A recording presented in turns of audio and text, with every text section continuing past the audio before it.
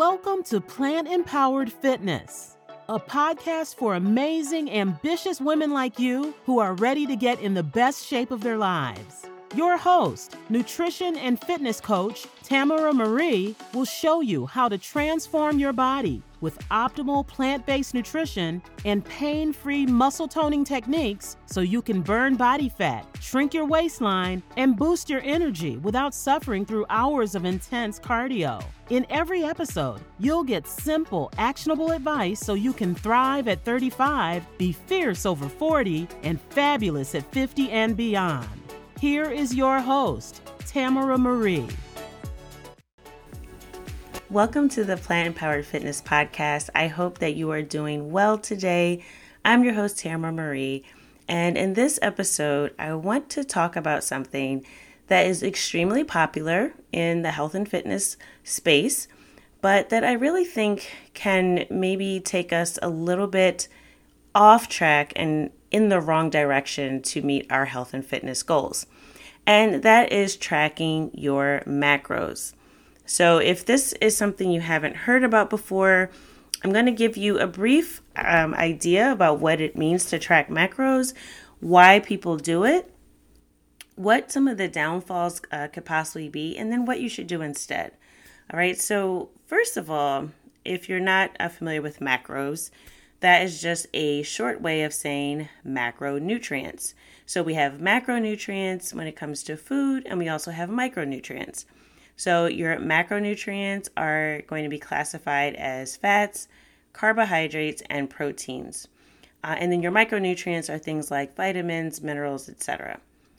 So tracking your macros became really popular because there was this idea that, a calorie is not just a calorie. So a lot of people famously were tracking calories before, using calorie counters and trying to stay below, 1,200 calories a day or something really low. So to get away from that, there was this move to really look at the components that made up the food that we're eating as a way to meet our fitness and health goals. So tracking macros became really popular.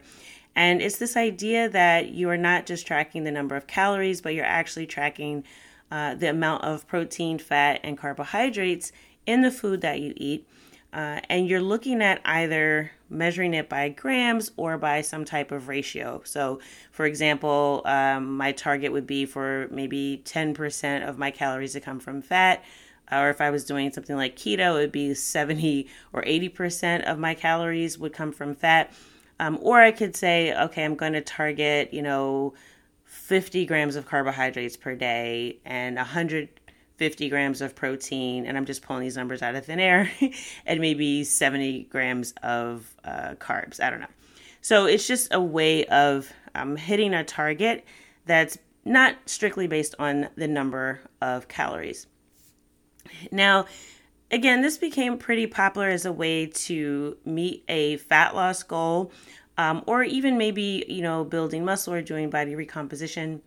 But the idea behind it was that, again, instead of just looking at overall calories, that you are making sure you hit these different targets for your macros. And you may have seen or heard of if it fits your macros approach, which means that, regardless of what food you have, as long as you're meeting your protein, fat, and carbohydrate targets, that you're doing okay and that you can still meet your goals. So that's the gist of what it means to track your macros. A lot of times in order to do this, you would need to use an app like MyFitnessPal or Cronometer. There's many others. Those are probably some of the most popular. But you need to log your food in an app, and the app will tell you, how much protein is in a given food item or a meal. And then that's how you'd be able to sort of keep a log or accounting of your macros throughout the day and throughout the week. So that's the approach in a nutshell. Now, the problem, I think, with this approach is that the first thing is that it ignores food quality.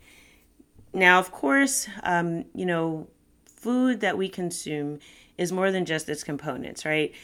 So it's important to focus on not just, how much protein is in this, how much fat, but also the quality of the food. And the whole if it fits your macros approach got a really bad reputation from people who would post things like, I'm eating Frosted Flakes today and, that's carbs, but, as long as I, eat something else along with that, that hits my protein target, then I'm okay. So it got a bad reputation from people who were, kind of just not paying attention to food quality at all.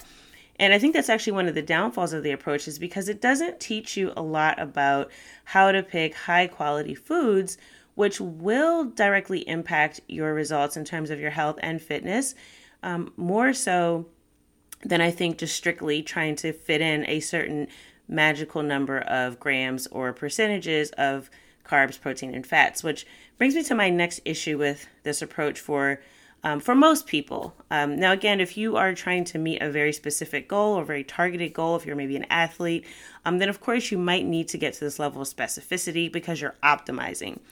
But for the vast majority of people that are just focused on either a fat loss goal, body recomposition, meaning you want to, tone your muscles and also maybe lose a little weight at the same time, but you're not trying to lose a whole lot of weight. Or if you're trying to put on muscle, and you're just trying to eat as much as you can so that you can build up your body. For the vast majority of people, it's really not necessary to go to this level of specificity in terms of tracking macros. And, part of my issue with that is that there really isn't an optimal range of fats and carbohydrates for most people. Yes, you can get into a whole conversation about, metabolic flexibility. Is your body able to burn from both fats? Is your body able to utilize carbohydrates for energy? But either way, our body's preferred energy source is carbohydrates. That's just the way it is. There is a push to try to be more flexible by getting our bodies to a state where it can also burn fat, or utilize fat for energy is a better way to say it. The same way that it utilizes carbs, and kind of go back and forth between the two. So a lot of people like to play with, carb cycling and keto and all of these, the intermittent fasting, to try to quote unquote trick the body into burning fat. But the real truth of the matter is that if you're consuming less energy in terms of food than you're expending, in terms of your daily activity, exercise, then you're going to lose fat. It's a mathematical equation. So there really isn't an optimal amount of fat or carbohydrates that will help you meet any health and fitness goal. And again, unless you are really trying to perform at a higher level as an athlete. But for the vast majority of people who are just trying to get fit, get in shape, you're pretty busy. You probably don't have a lot of time to sit there and tinker with tracking everything.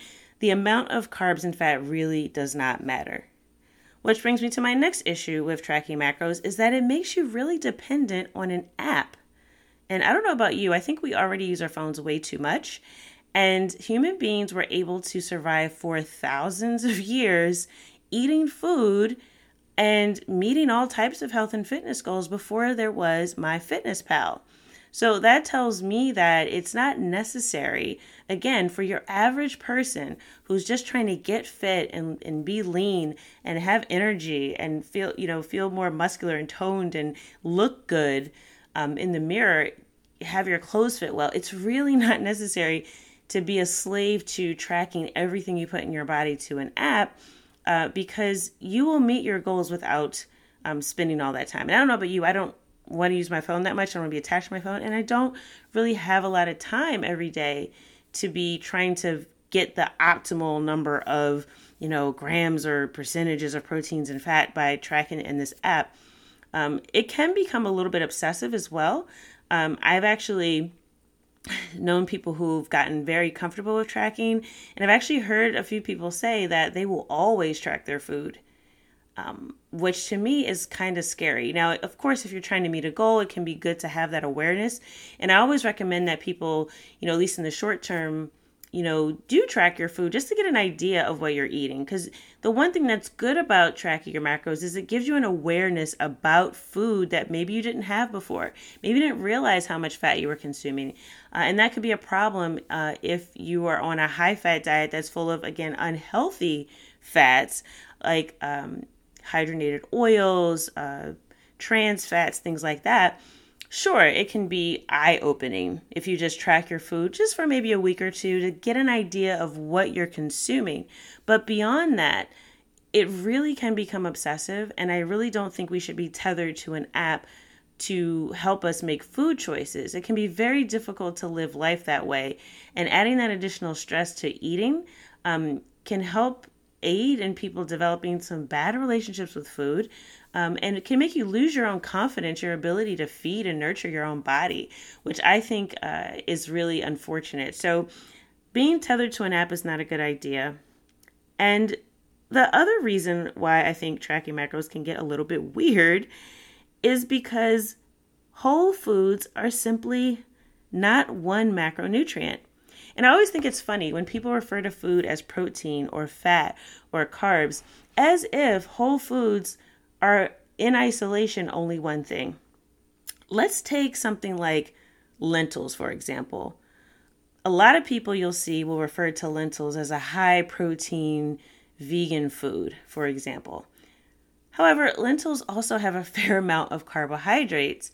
So why isn't it considered a carbohydrate? Well, the truth is it's actually both. And anytime we try to look at food through this lens of is it a protein or is it a carb, that is an artificial way to look at food because, again, whole foods are not just one thing. So it can be misleading when we're focused so much on the components of food or a macro-based approach that we don't see whole foods as whole foods for all that they have to offer. So that can be a real downfall when you're just focused on what are the macros, right? Because whole foods, it's very hard to put them in just one category, which can lead to a lot of confusion when you're trying to hit these numbers or these targets, even if it's a range, right? You're trying to hit these targets, but you're looking at an individual food and you can't really tease it apart. Another example would be almonds. Now, I've seen people say that almonds are a source of protein for vegans, which I think is a bit laughable because while there is protein in almonds because it's a seed, almonds are basically mostly fat, but they also have fiber.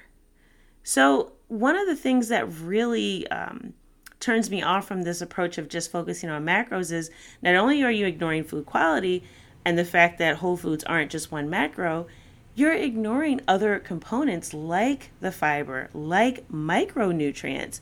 What about the vitamins and minerals? What about the fact that, lentils may be a good source of iron or things like that? All of that is ignored when you're only focused on, well, did I hit my macros for today? Because you could hit all of your protein target, for example, by only eating tofu for the day. But if you do that, you're probably going to have a fairly higher intake of fat because tofu also has a fair amount of fat with it as well. So again, looking at foods from this narrow perspective really ignores the fact that whole foods and even processed foods, but definitely whole foods are not just one macro. So when we look at foods for where's my protein source or where's my carb source, many whole foods will hit multiple categories. So it's really difficult to think of things in this very binary way of is it a carb, is it a fat, or is it a protein? So looking at food in this way is also what makes us dependent upon the app because we can't look at a lentil and say, is this a carb or a protein? So we have to put it in the app for the app to tell us if we have a cup of lentils, it's X amount of grams of carbs and then of protein, and how much more do we need to hit our target. So again, whole foods are not macros, and don't get me started if you have an entire recipe.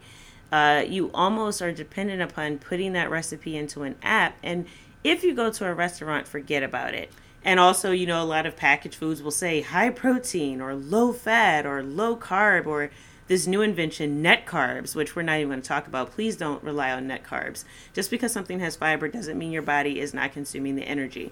So it just means that you'll actually be regular. You won't be constipated. But in any case, all these numbers that we see on foods are seldom accurate.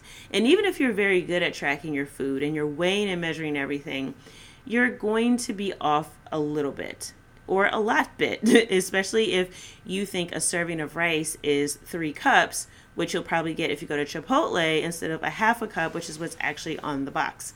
So again, looking at all of these numbers and trying to track our food obsessively really is not a good long-term strategy. Again, if you're trying to meet a specific goal, if you're an athlete, or you're just trying to get some food awareness so that you understand some of the things I mentioned, the fact that lentils are carbohydrates and protein, like the fact that tofu has protein and fats, like the fact that kale is actually a carbohydrate, but it also has a lot of fiber. And for people who are on quote unquote low carb diets, again, they're ignoring the fact that kale is not the same thing as a French fry. But if you just are focused on macros, you'll go, well, an apple and a French fry and a whole cup or 2 cups of kale are all carbs. And I can't have that, which is very, very unfortunate. So then what should we do instead? If we don't want to go through this very, which I think can be a very rigid approach or very specific approach of tracking macros, what can you do? So for the vast majority of people, it really isn't necessary to be this specific about carbs, fats, and proteins. In fact, if you just have a modest goal, like you want to lose 10 or 15 pounds, or maybe even 50 pounds, or you want to put on some muscle, or you want to just tone your body, you really don't need to track your macros to that degree. Because again, even if someone gives you macro targets, they say, okay, get 30% of your calories from fat, 30% from carbs, and whatever the remainder from protein. Or if they give you the grams, right? Okay, we want you to hit 150 grams of carbs every day, or whatever it is, right? You're never going to hit that number precisely. And what happens if you go over or under on fats or carbs? It really doesn't matter that much. So again, unless you are an athlete, unless you're aspiring to be a bodybuilder, you're training very specifically for a sport where all of these details begin to matter for your performance and your physique and how it looks, or you're doing a photo shoot for a fitness magazine, if that's not you, and you're just someone who wants to look more toned, wants to drop 10, 15, or even 50 pounds, or you just want to build on some muscle, put some muscle in your frame, you really don't have to get this specific. So let's talk about what you can do instead. Now, the one thing that a lot of people miss out on, especially on a plant-based diet, is protein. And I get a lot of questions about what do you do for protein? Because protein is important when it comes to the muscle building process.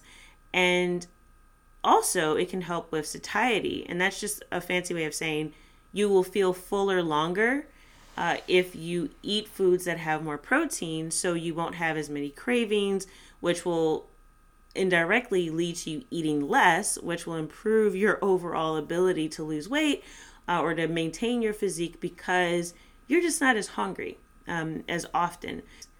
So I do recommend that one thing that you should definitely focus on is how much protein that you're getting.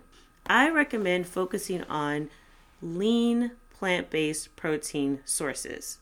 And if you can get in, of course, this is, depending on your body composition and what your goals are. But in general, I would say about 4 to 6 servings a day of a lean plant-based protein. Now, what is a lean plant-based protein? So, as I mentioned, a lot of our plant-based protein sources also come coupled with a fair amount of carbohydrates and or fat. So, a lean protein source means a protein source that doesn't have a lot of carbohydrates and fat mixed in. So that's what we want to focus on, because then we'll know for sure that we're hitting our target. And actually, in the next episode of the podcast, I'm going to do a full breakdown of how to get in your protein without all the extra carbs and fats. So in the next episode, I'll be giving you more details on how to get in your lean plant-based protein and what are the best sources. So if you focus on increasing your protein intake, and you get in those 4 to 6 servings a day, and you increase the veggies that you are eating every single day, and try to get at least 5 servings of vegetables. And these are going to be your non-starchy veggies. So things like kale, spinach, broccoli, cauliflower, bell peppers, cabbage, not necessarily sweet potatoes, white potatoes, a lot of your squashes. Definitely have those as well, but make sure you're getting in at least 5 servings of those non-starchy veggies. So easy ways to do that. You just have a huge salad every day. Add some of the protein sources that we talked about on top. I like to do a salad where I'll add seitan or also tempeh if you, again, don't have any issues with soy or any sensitivities to soy.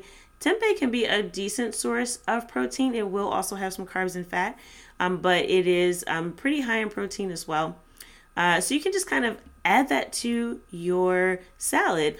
Also, TVP is good. I usually like to season mine a little bit and then I'll sprinkle it on top instead of using croutons.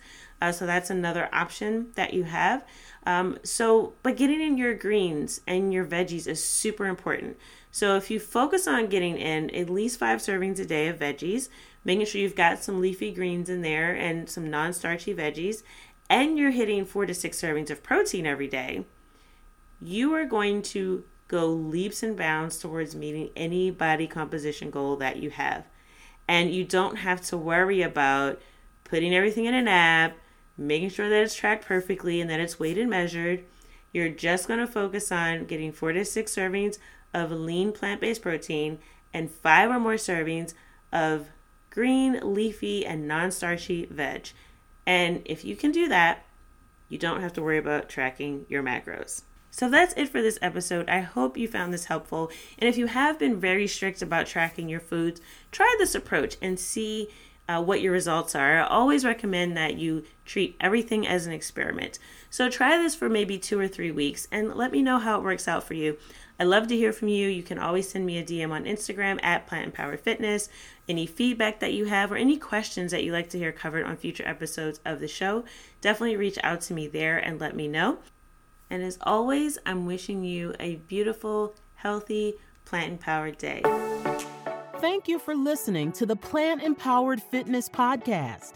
Connect with us on Instagram at Plant Empowered Fitness. To find out how we can help you meet your personal health and fitness goals, go to plantempoweredfitness.com. That's plantempoweredfitness.com.